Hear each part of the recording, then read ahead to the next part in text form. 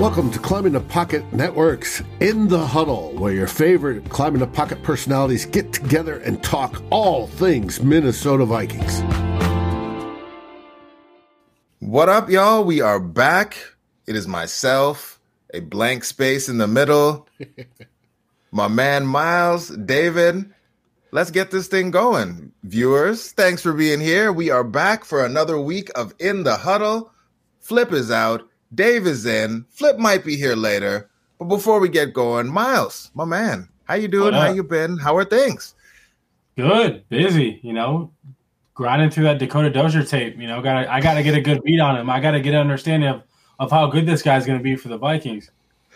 I mean, Tyler been saying guards don't matter, and the Vikings agree.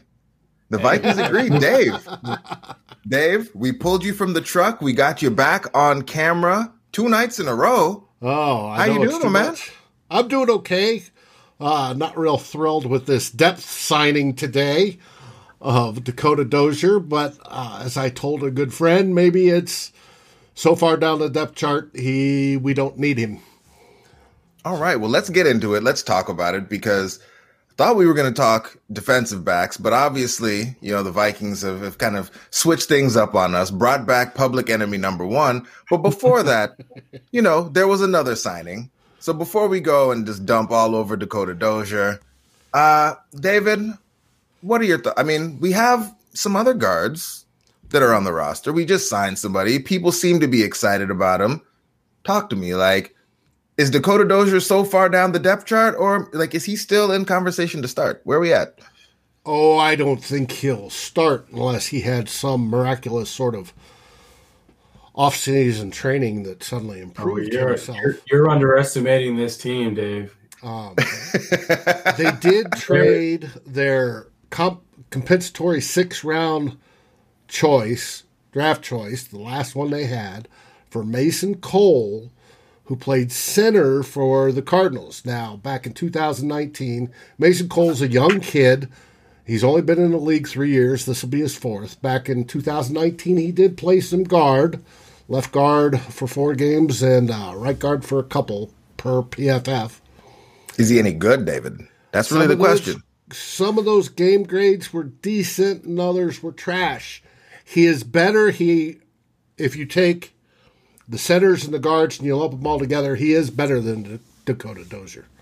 So that's not a hard bar to cross. I think I could be better than Dakota Dozier, but he is better. All right. So with the recent additions, Miles, where are you at? How are you thinking about this? Because we endured an entire season last year with a certain segment of the Vikings fan base saying that we were a guard away from contention. Whereas another side of the fan base, maybe we'll say the analytically inclined side of the fan base, guards don't matter. They're not that important. The Vikings really don't seem to give a shit about guards, at all. There's not something they prioritize. It is not a position the Vikings deem to be important. But obviously we need to have very basic level guard play. And I believe you, Mary. I believe you can get in there and do work. So I believe you on that. So where are we at now? And what are your thoughts? Because obviously, we are Vikings fans. So the sky is falling today because the Vikings brought back public enemy number one. But what are your thoughts on what the Vikings might be thinking about the guard, the interior line, just that whole situation at this point in the offseason, given the limited resources we have? With the draft coming up, what are your thoughts? Do you think the starting guards are on the roster now? Do you think Ezra Cleveland's getting kicked out? What's going on with it, Miles? What are your thoughts based on these moves? I mean, it's really hard to tell. So one thing we've heard, our friend in the show, Doogie, Darren Doogie Wolfson has come out. We've even heard people like Judd and Score North talk about the Vikings having interest in some offensive tackles. Eric Fisher's a name. I think Doogie name dropped Russell Okung today. He did. As another one that they have some interest in. Obviously, at the right price. The Vikings are at a point right now, they're pretty much willing to sign most players that are available for the minimum. So I think that's kind of where we fall into the Dakota Dozier situation is the Vikings, from my understanding, have had offers out to a lot of different offensive linemen at like the veteran minimum and said, anybody willing to pluck and say yes, come on over. Like, obviously, this isn't like everyone, but they have a list.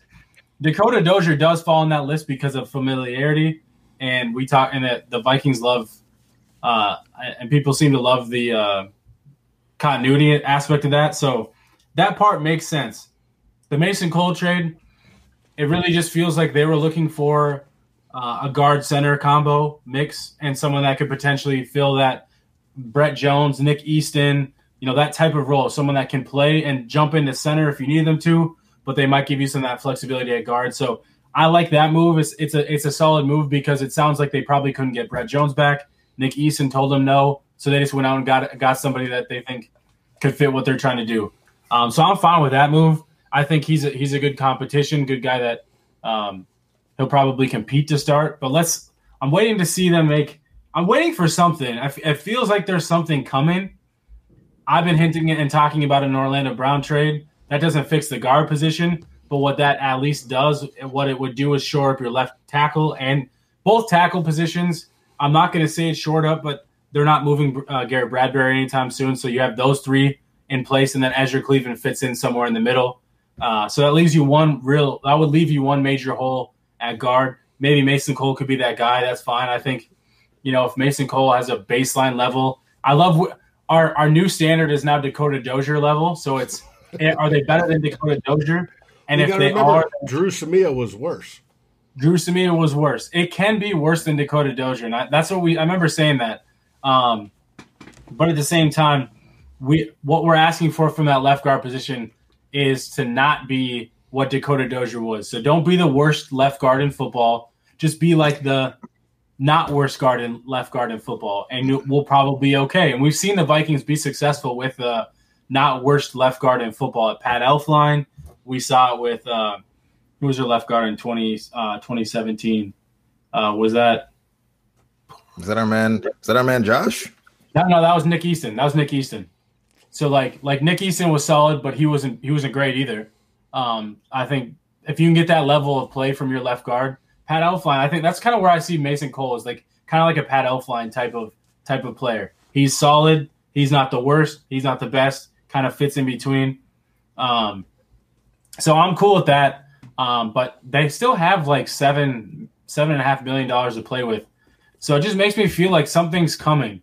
Some sort of trade, some sort of signing to try to shore up that offensive line. Because where they're at right now, we've talked at length about the defense. I expect this defense to be significantly improved. I'm all good with going after DBs. We've talked about go get as many cornerbacks and DBs as you can because those are such important positions, especially corner. So they get Pat Pete, they get Mackenzie Alexander, and then they get Xavier Woods to replace Anthony Harris. And that actually might be a slight of an upgrade, or at least not as much of a downgrade from Anthony Harris as people think, based off what he's going to be asked to do playing next to Harrison, and he's dirt cheap. So I'm really happy with that situation there. But what they haven't done, we heard Mike Zimmer, we've heard the Rick Spielman talk about the offense and how happy they were with the offense and how they're happy and content, quote unquote, with what the offense and where it is. So they went out and fixed the defense, but the offense has gotten worse. We can't sit here and say the offense is as good or even better than it was in 2020. And that's what worries me is regression is a possibility, and to expect some random rookie to be better than Riley Reif was in 2020, or at least play at that level, it's not fair to that rookie. Like, not many people are going to get it. You're not going to get a Tristan Wirfs type of level of play from a tackle, from a lot of rookie tackles. That's a rare situation. So to expect the Vikings to potentially, with that 14th pick or a trade back, get a rookie left tackle to play as good as Riley Reif did last year, that's just not fair to that rookie. And then what do they do at guard? We still continue to talk about guard, but also the weapons. Like, the weapons aren't better either. They brought back Chad Beebe. That's still their third wide receiver. So it's all this hope that you can find someone somewhere in the draft that'll help you. But going into the draft with that kind of mentality really feels like you're putting yourself into a really bad hole. You're repeating last year. I mean, you're repeating last year, just the flip side. Yeah. So David, Miles threw a lot of stuff out there when he was talking about the line. And this is something that I'm glad we have you in front of the camera now, because I wanted to ask you for a little while. Because Ezra Cleveland, that's your guy. Yes. And Miles threw a lot of scenarios out there for, potential left tackle.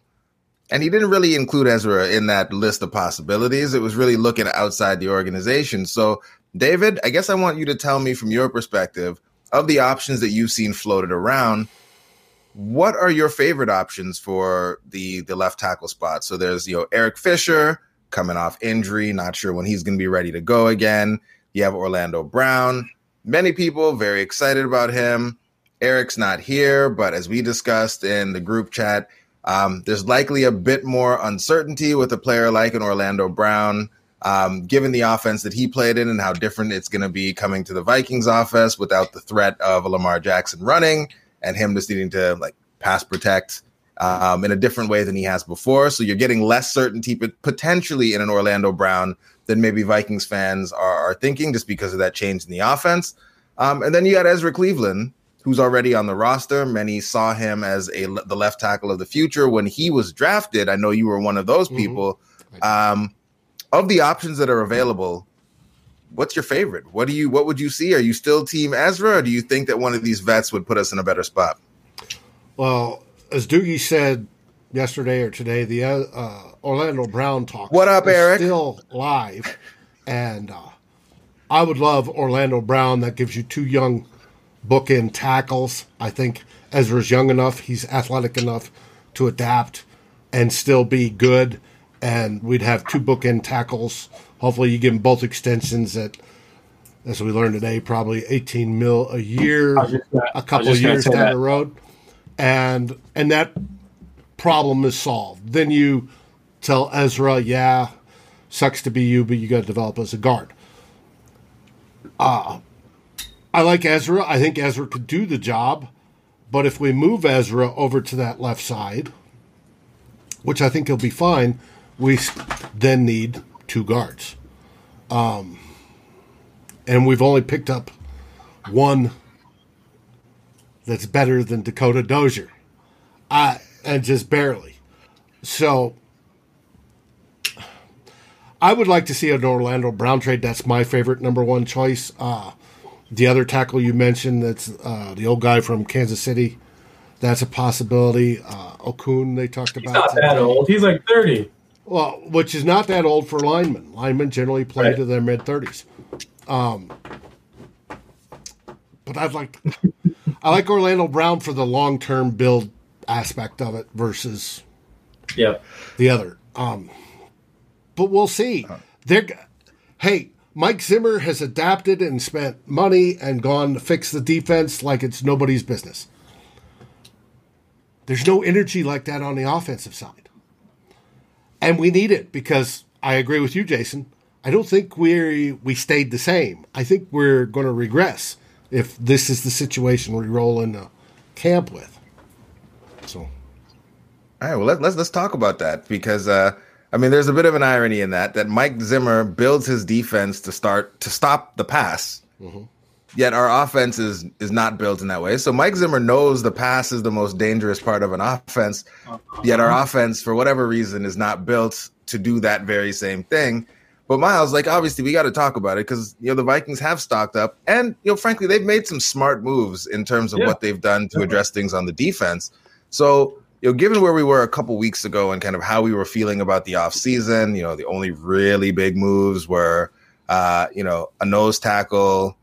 People may be feeling like we jumped the gun or paid a little bit too much for an older corner, not still in his prime. With the value signings the Vikings have made in the defensive backfield, how are you feeling about things now? Even when you look at Pro Football Focus's draft guide that just came out, they have us looking pretty strong when you start looking across that defense. How good do you expect things to get for us, especially when you consider how bad they were last season? Well, you always see people talk about, I'm going to start with the edge rusher. So the Vikings were targeting an edge rusher to start free agency. That was then they kind of ended up with Dalvin Tomlinson instead. And I think, it's a nice consolation prize in that what Dalvin Tomlinson can do is help plug up the middle or rush through the middle. He's not an elite pass rusher from the interior, but he's also no slouch either. So he's like that souped up Shamar Stephen. He's going to do what I think Mike Zimmer and Andre Patterson were hoping Shamar Stephen could do, but with a more of like a athletic souped up ability. So what he does is help pressure the quarterback from the interior. And, Zim's creative with his blitz packages and things. So what he can do with the front seven, he can get more creative with his front seven. And even Harrison Smith in that scenario too, he can get creative with all those guys because he can leave his cornerbacks and his safeties and his DBs more on an island or more in situations where you trust them to cover.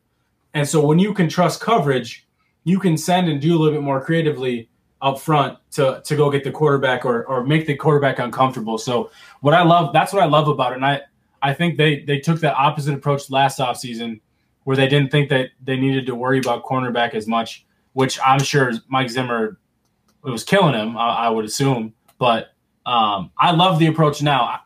This has always been my issue with the Vikings is they're really good at course correcting themselves after they've had a down year. I just want to see the consistency from it, but I expect that the DB room to be significantly better. And what I love is you have penciled in starters of Pat Pete, Cameron Dantzler on the outside.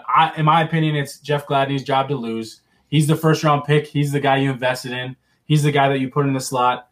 Coming up, he had a knee surgery last spring. No OTAs, none of those things.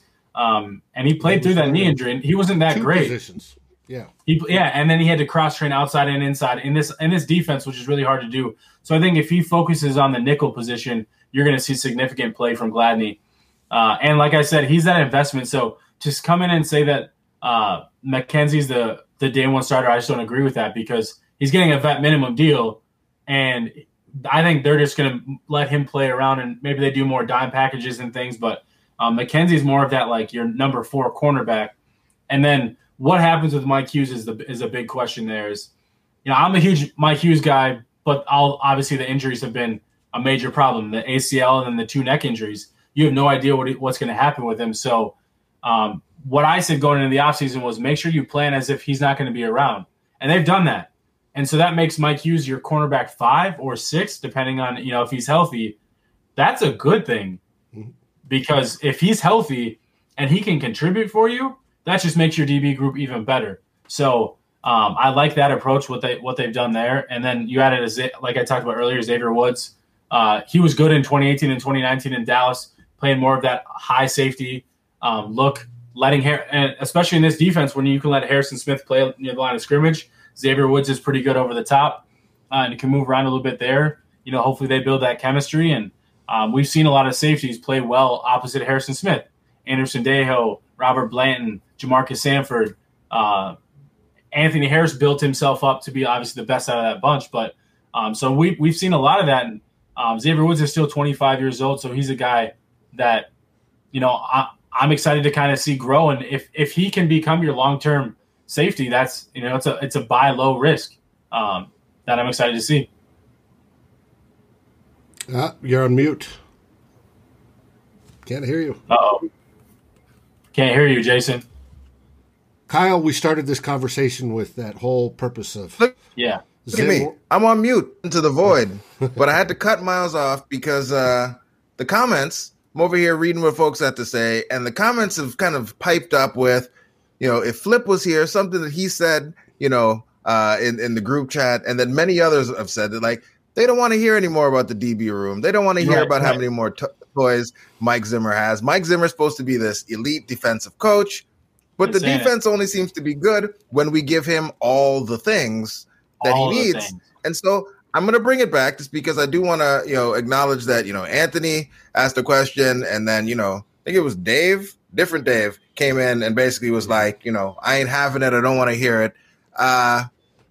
So Miles, another option, Dave, feel free to chime in because we're going to be talking offensive line again. Another option that we didn't talk about is a trade up. It was something that was thrown around. I think it was Peter King a couple weeks back talking about us trading up to take a tackle. How are we feeling about that as another possibility for the Vikings in fixing the offensive line? Are we good with that? Does that make sense? Miles, you go first. David, you bring us home.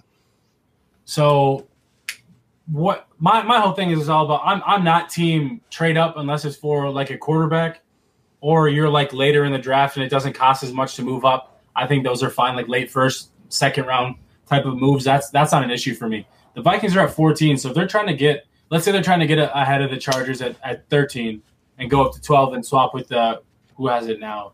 The Eagles have that pick now. God, it's moved so much. So let's say they just want to move ahead of the Chargers to get their left tackle, and it takes like a 4th, 5th round pick. I'd probably be okay with that, just because at least they're targeting someone. But overall, I'm team trade back. I'd prefer to let the board fall to you. Let's say there's multiple offensive linemen available. I'd prefer to trade back if there's an opportunity there, recoup another pick, and still get a guy that you like with one of the with the trade back. That's my preference because the Vikings, we've talked about, they don't have a 2nd round pick. They can move up if they want to get another 2nd round pick, but it's still going to cost a lot of money to move up from that 78 pick to get into the 2nd round anyway. So my thing is, why not try to recoup that 2nd round pick by trading back, or even get a 3rd round pick, whatever it is. But that's why I'm a big proponent on the Orlando Brown trade. If it were to come to fruition, hypothetical swap 27 for 14, and then we get Orlando Brown to move back to 27. What that does, and maybe you throw in a 4th or one of your 3rds, fine. I'd actually be fine with that at the end of the day, because what you do is you get your left tackle, a young left tackle, and you also get basically that 2nd round pick back in what turns out to be your a late first, and that's you're getting a 2-for-1 in that situation. So for me, you can use that 27th pick on maybe a wide receiver, an edge rusher, something like that. That'll add another value pick for you rather than trading up to get that offensive tackle. So for me, I'd prefer that trade back scenario. So Dave, what do you make of the argument that I've seen that teams should just not trade with the Patriots or the Ravens, especially when it comes to a position like offensive line, where they are historically very good at evaluating talent at those positions? They do a very good job. They understand what players can and can't do, and they understand very well how to maximize players within the context of their scheme. And so often what happens is that players will play in those schemes. PFF will grade them very well. They'll go someplace else, and there's typically some regression. And then it always seems like maybe 2 years later, they end up back in either Baltimore or they end up back in New England, starting all over again. So, like, what are your thoughts on that as we think of the Orlando Brown? Because that seems to be the way that most people are thinking about it. Like, Orlando Brown's where we want to go. He's a name we know. He's a proven talent. Gets us, like, kind of our 2nd round pick. So, like, on paper, this seems like all good things. Is there anything about this that makes you at all nervous when you're considering taking a player from a team that seems to know what they're doing? Like, why would they let him go? Because he's demanding to play left tackle. He wants left tackle money. And it's a cost deal. Left tackles get paid more. He wants to play left tackle. They've already got a good left tackle. He's already demonstrated he can play left tackle at a high level. And they don't want to keep 2 good left tackles on the roster. It's too expensive. So that's where that possibility of a trade comes in. Now, Ravens are also good at trading just about anybody, including defensive ends like last year. The Vikings are good at it when it comes to defensive backs, i.e. Alexander left, didn't play well. He's back. Hopefully he plays well in reserve as quarterback 4 or 5 or whatever. Now, they talked about trading up. Generally, I agree with Miles. You don't trade up unless it's for your next franchise quarterback, period. Uh-oh. Here he goes. There's one other exception that you may, and that is for a franchise Julio Jones altering left tackle. And there's only one blue chip left tackle in this whole draft. So why do we expect him to drop far enough? He's not going to. He would have to drop to like 9 or 10 before we even had a chance to move up, and he's not going to drop that far. There's no way. If GMs would be stupid. I'll repeat that again. Stupid to let him drop that far.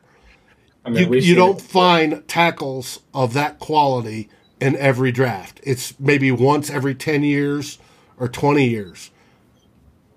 You don't do it. So he's never going to get there. So it's not worth even entertaining. And the cost to trade up that much would probably cost a couple additional future first rounders or a trade of somebody big. And I don't think the Vikings are going to do that.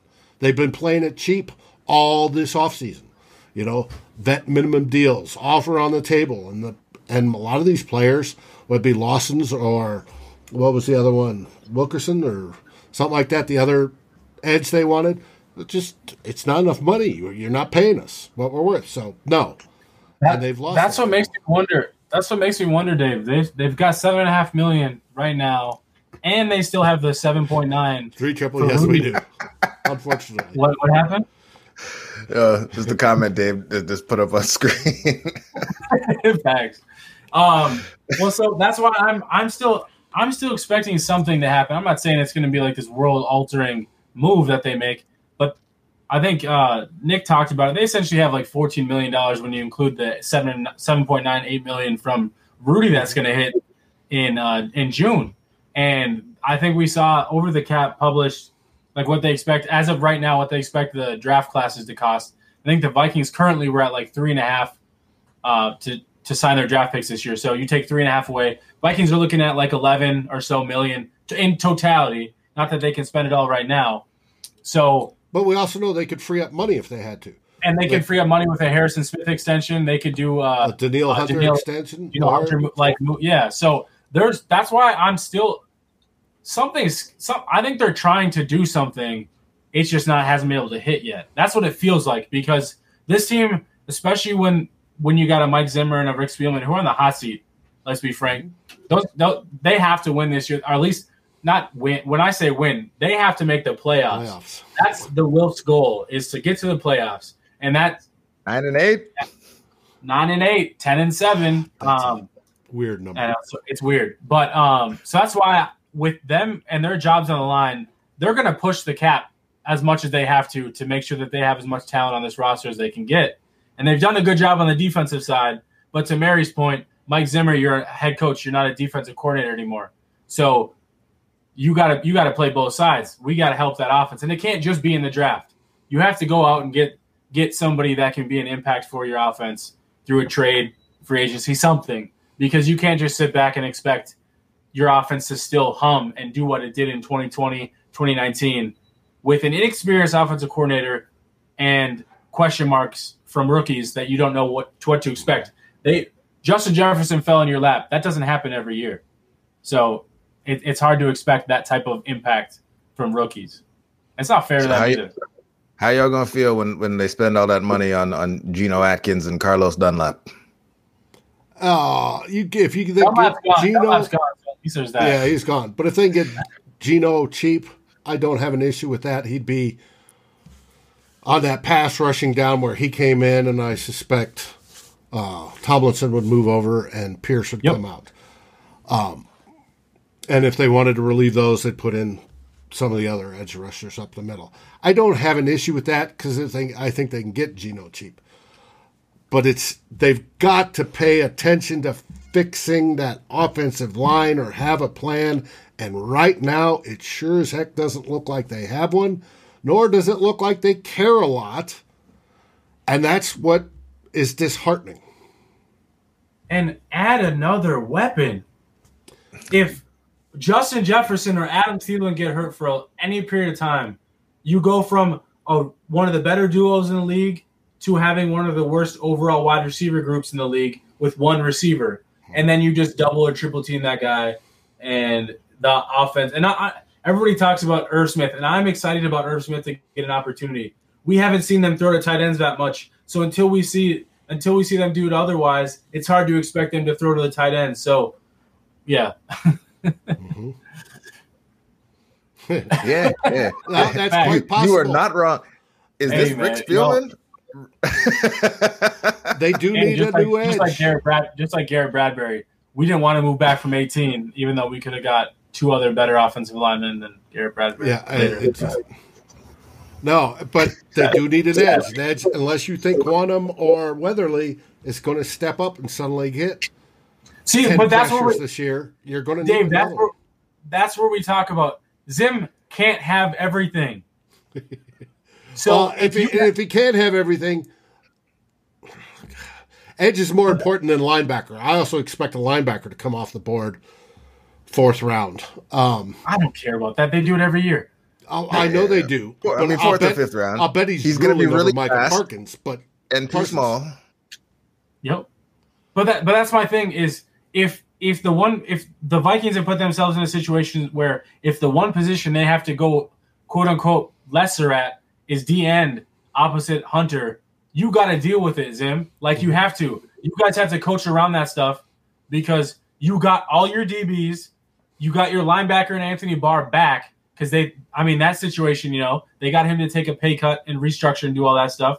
Hunter's expected to be back. You got Dalvin Tomlinson. Like, dude, you can't have everything. So you got to he made his choices, and so now Stephen Weatherly and DJ Wanham and whatever else, they're going to add at least one more edge rusher. That's what you're going to deal with. And it can't be a first-round pick unless you find a way to go get a left tackle and another guard before the draft. That's the only way you can make that work. Otherwise, you got to kick rocks in. I agree with you. All right, so Miles, you mentioned wide receiver again. Always. I mean, the other dreams have died. Always. The other dreams have died. So who's out there at this point? So pretty much every other name that you've said this offseason, the final nail in the coffin was your man Blythe signed and then Dakota Dozier re-signed, just boom, boom on the timeline to rub it right in all of our faces. Who's left? Who's out there?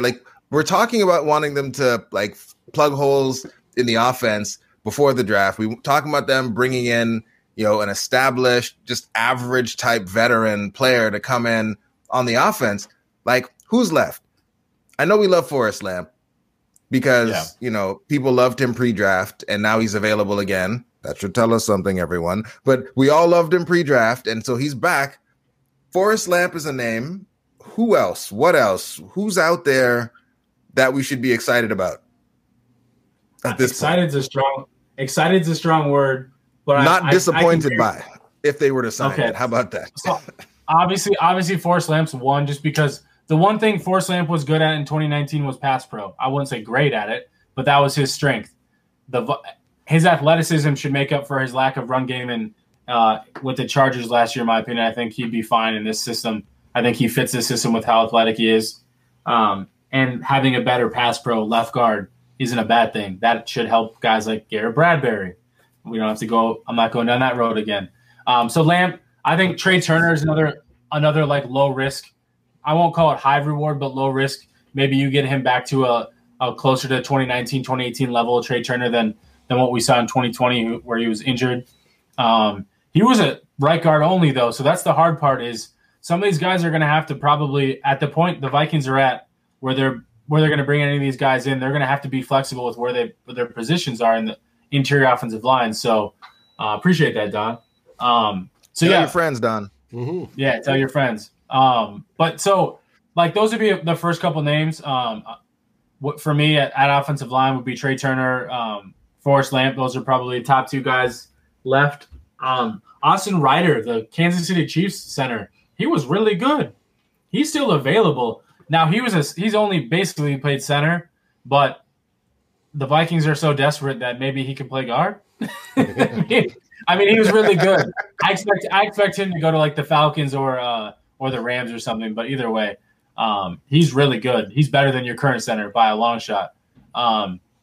That'd be like a really weird Pat Elflein type of move. But I mean, the Vikings are kind of in this weird all-in type of scenario. So that's offensive line. Tackle, we talked about Russell Okung. Eric Fisher's injury situation makes it really hard to give him any type of guaranteed money now because you can't really see where he's going to pan out in the next 4 or 5 months. And then I guess Mitchell Schwartz, it sounds like he's waiting until the summer to sign somewhere, so kind of hard to figure that one out. Then wide receiver, if the Vikings wanted to go get a cheap vet wide receiver, guys like Kenny Stills are out there still. He's a guy that provides impact. He's good. I think you could take a flyer on a Marquise Goodwin. He's really fast. Damiere Byrd for the he played for the Pats last year. I know their pass catchers are really bad, but he's a burner and he's a guy that you could ask just to be a deep threat for you. Kind of fill that. Who's that guy that we had in 2018? Robinson. Kirk's on me. Yeah, Kirk's on me. So like he could kind of fill that role, which fine. I mean, the Vikings could use another deep threat. So like, and these guys would come cheap. So just maybe just taking a vet min flyer on a guy that can move a little bit. D.D. Westbrook, he was pretty highly regarded coming out of Oklahoma. Played for Jacksonville. He's actually pretty good his first few years in the season. Holy shit, he was signed for the vet min. Blythe was signed for the vet min. Crazy. If I remember correctly, yep. But I talked about that. I tweeted about that Blythe situation. He either come to the Vikings and not know what you're going to play, whether it's guard, center, left guard, right guard, or go to the Chiefs, the best team in the league, or arguably the best team in the league, and play center. I mean, I don't blame him for picking that one. If the money's the same, you go to the one that has a chance to win Super Bowls. Yeah, well, a chance to win, but he might also want to play center over playing guard, so that could be that choice too. Now, but yeah, if you get a right guard only, expect Cleveland to move to the left side. Right, which, I mean, maybe that's more comfortable for him. Mm-hmm. So. Okay, talk to me about Oli Udoh, guys, because, like, he's a name that, come up again this week. Well, folks want to know. JR pre-draft, he was a guy that JR, thought had some nice traits. Is he someone that maybe we're sleeping on in this guard competition? No. I think he was viewed as the Rashad Hill replacement, swing tackle type, but we brought back Rashad Hill. So I just want an offensive line coach that can develop offensive linemen. I don't care who it is. You cheer for the wrong team, Dave. You do. We haven't had one since Mike Tice, period. I can prove that. I mean, we had a bit of bad luck in there too, but I feel you. Well, we talked about all the things I think we're going to be allowed to talk about today. Offensive line. At this point, there doesn't seem to be any great solutions, but if they do sign Forrest Lamp, I feel like we'll be a little less upset about it all. It will get rid of some of the anger around Dakota Dozier. Creed Humphrey. That's Ryan's boy, isn't it? Yeah. That's Ryan's guy. So just by virtue of it being Ryan's guy, Creed Humphrey's probably a great player, but I can't co-sign that because I'm against all players from Oklahoma. Just because of Ryan. Richard, it's all Ryan. Thoughts on Eric Fisher? The only misgiving I have on Fisher is that he won't basically be available to later in the summer, and he's basically saying, I'm going to wait. So I'd rather have things squared away before then than having to rely on hoping that towards the end of the summer we pick him up. Well, and anything you look at his medicals right now won't tell you much. Like there's only so much. He tore his Achilles in late January, so it's not like there's much you can know in early April besides surgery went well. Maybe he's walking, whatever. But there's only so much you can know. You need to know 6 months down the road what that injury and where he's at. Right. And the fastest heal time on that is a little over 6 months. And it's normally a 12-month recovery, if at all. Yeah. Yeah. Drew. Dave, block Drew. One thing we didn't talk about was the O'Neal to left tackle possibility. I'm sure that I know that they've been still in that situation where that's in one of their scenarios that's possible for them. I'm not sure what it would take for that to be the case. And I know we've all talked about, like, why would you move a guy that's ascending and really good at his position and flop and switch his position? It's not an easy transition to make. I think O'Neal would be fine because he's a good player, but at the end of the day, it's still hedging a bet on something that you don't know 100% about. I have uncertainty at two positions, Miles, where you can have uncertainty at four positions across your offensive line. There you go. Exactly. There you go. Hey, now, I think O'Neal could make that switch. relatively easy. I'm one of the few that are in the minority. He played tight end. He's ambidextrous. He played left tackle in college as well. He's used to the left side. I don't think that switch would take long. And it's just like Ezra Cleveland. If Ezra Cleveland played a year on the right side, he could bump out to the right tackle, or you could have Rashad Hill. It's however it falls. It's pick a card type deal is how it's going to be, and that's what's so frustrating because it shouldn't be that way. If we had an offensive line coach that knew what he was doing, there it is. I don't. Yeah. Hey, Dennison had some good offensive linemen. It's just we don't see it on the Vikings. No, I agree. My thing, I'm not saying Dennison's great or anything, but there's only so much. Like, he has to work with what he's given too at the same time. Now Dakota Dozier. It's the scheme. It's the scheme. And Dakota Dozier, but it's the scheme. It's the fact that we're prioritizing dudes who are light in the ass over people who can anchor and pass block. And that's why, until the team stops prioritizing run blocking over pass blocking from the people that we look at in the draft, then we will just continue to be in this situation year over year over year, because it's not like they haven't invested. Right, unless they randomly hit on the guy that is really good at both and he's light. Like that stuff's like it feels like at this point when you're trying, like, that's why it feels like it's easier to find tackles in the draft, because you know what to expect a little bit more from those guys. But if you're trying to find a specific type of interior offensive lineman, the one hard thing to know is how are they going to translate with strength at the next level when they weigh 300 pounds? You don't fully know if they're going to be able to hold up against a Hakeem Hicks. You don't know that. So it's really hard to project those guys. And so it's so, that's why, like, everybody, like, you'll see people talk about Orlando Brown's not athletic enough. Who gives a shit? Like, Dalvin Cook's fantastic.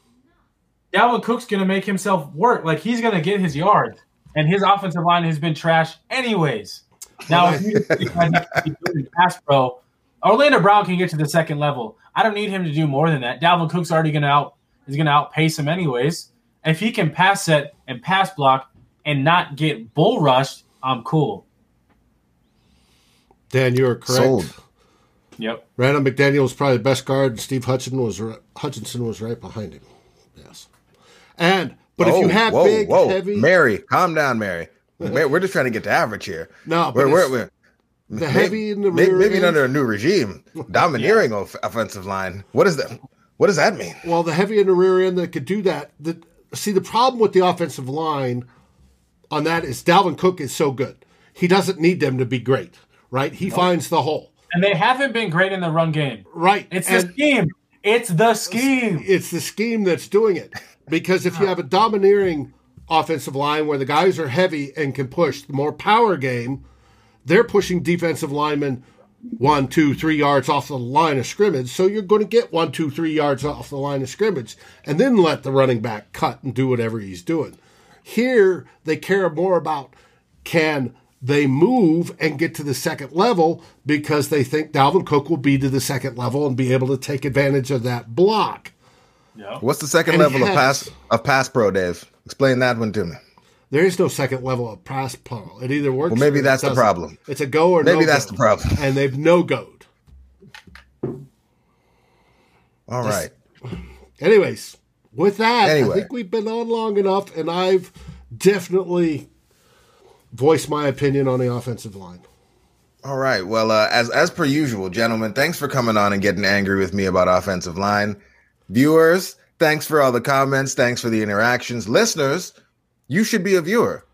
Listen to Don, come in here, join the fun, help make the show with us in real time as we go. Flip, we're going to talk about this offline. Dave, thanks for jumping in Flip's stead. Flip will be back tomorrow, I think, right?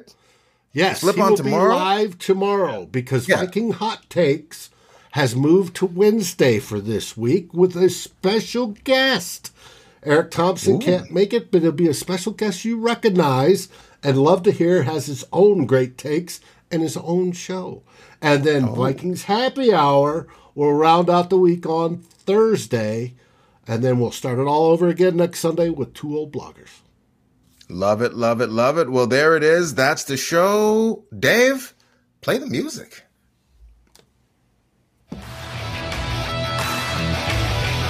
Thank you for watching or listening. As always, if you like, subscribe, and ring the bell for notifications. And if you're listening to the podcast, please rate us on your favorite aggregator. Skol, everybody.